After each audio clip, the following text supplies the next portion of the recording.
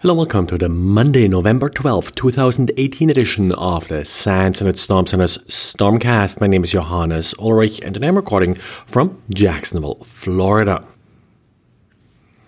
Cloudflare released a mobile app for Android and iOS to make its 1111 DNS resolver available to these platforms. Of course, the goal here is again to have an encrypted connection to these DNS resolvers. I haven't looked at the Android app. The way this is implemented for iOS is that Cloudflare actually sets up a VPN connection to Cloudflare servers, and these VPN connections are then used for DNS.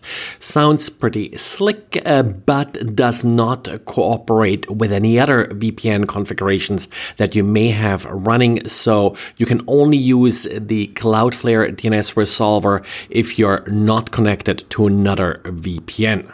Now, I don't have an Android device to test the Android version with, but I heard some reports that apparently it's asking for permissions to access the microphone and the camera.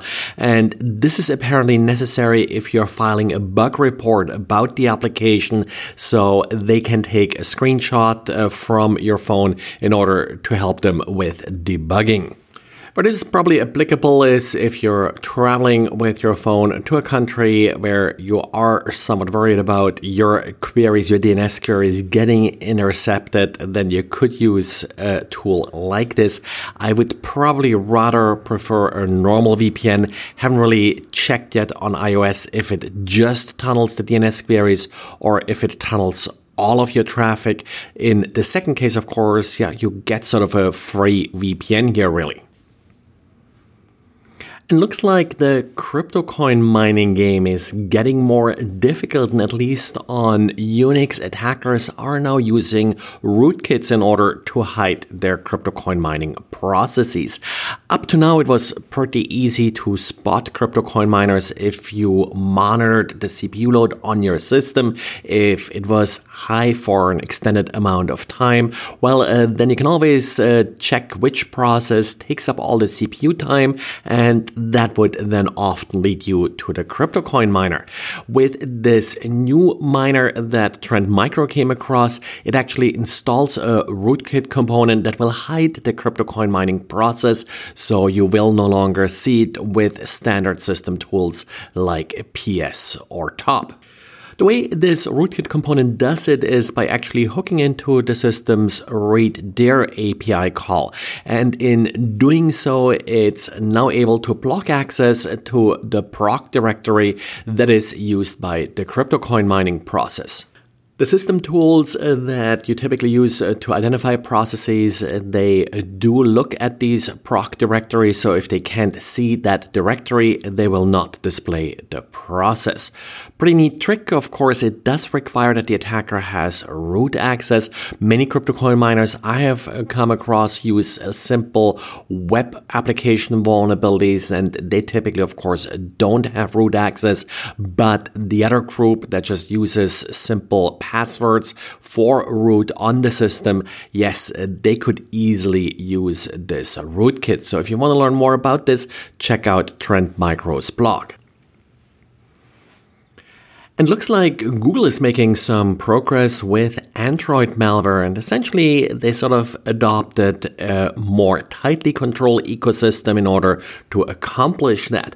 One feature that apparently made a big difference is Google Play Protect. Google Play Protect will scan your applications and look for potentially harmful applications, as Google calls them, and then disable them or even remove them. Now, what apparently really made a difference here is sort of to automatically disable these applications. And Google Play Protect will not only scan applications downloaded from the Google Play Store, but also applications downloaded from third-party stores, which of course has historically been the big sort of weakness of the Google ecosystem. Now, when this initially came out, there were some voices that, of course, didn't like the fact that Google sort of is able to remote control your phone and stop and uninstall applications. Google is trying to balance this now a little bit with an Android ecosystem security transparency report they're now releasing in order to essentially tell users what applications they killed and how effective this program was. Now, as part of this transparency report, Google also published how much malware they found on different operating system versions. No real surprise here. The older the phone, the more likely it is infected. And Google found about 0.5% to 0.6% of phones to be infected if they're running Marshmallow or older. And of course, newer operating systems, in particular Pi, is as low as 0.06%. Still a bit high for my taste, but certainly an order of magnitude better than the older operating systems. Of course, you may argue that the older operating systems just had more time to pick up malicious applications, so it may not just be new security features enabled in these new operating systems.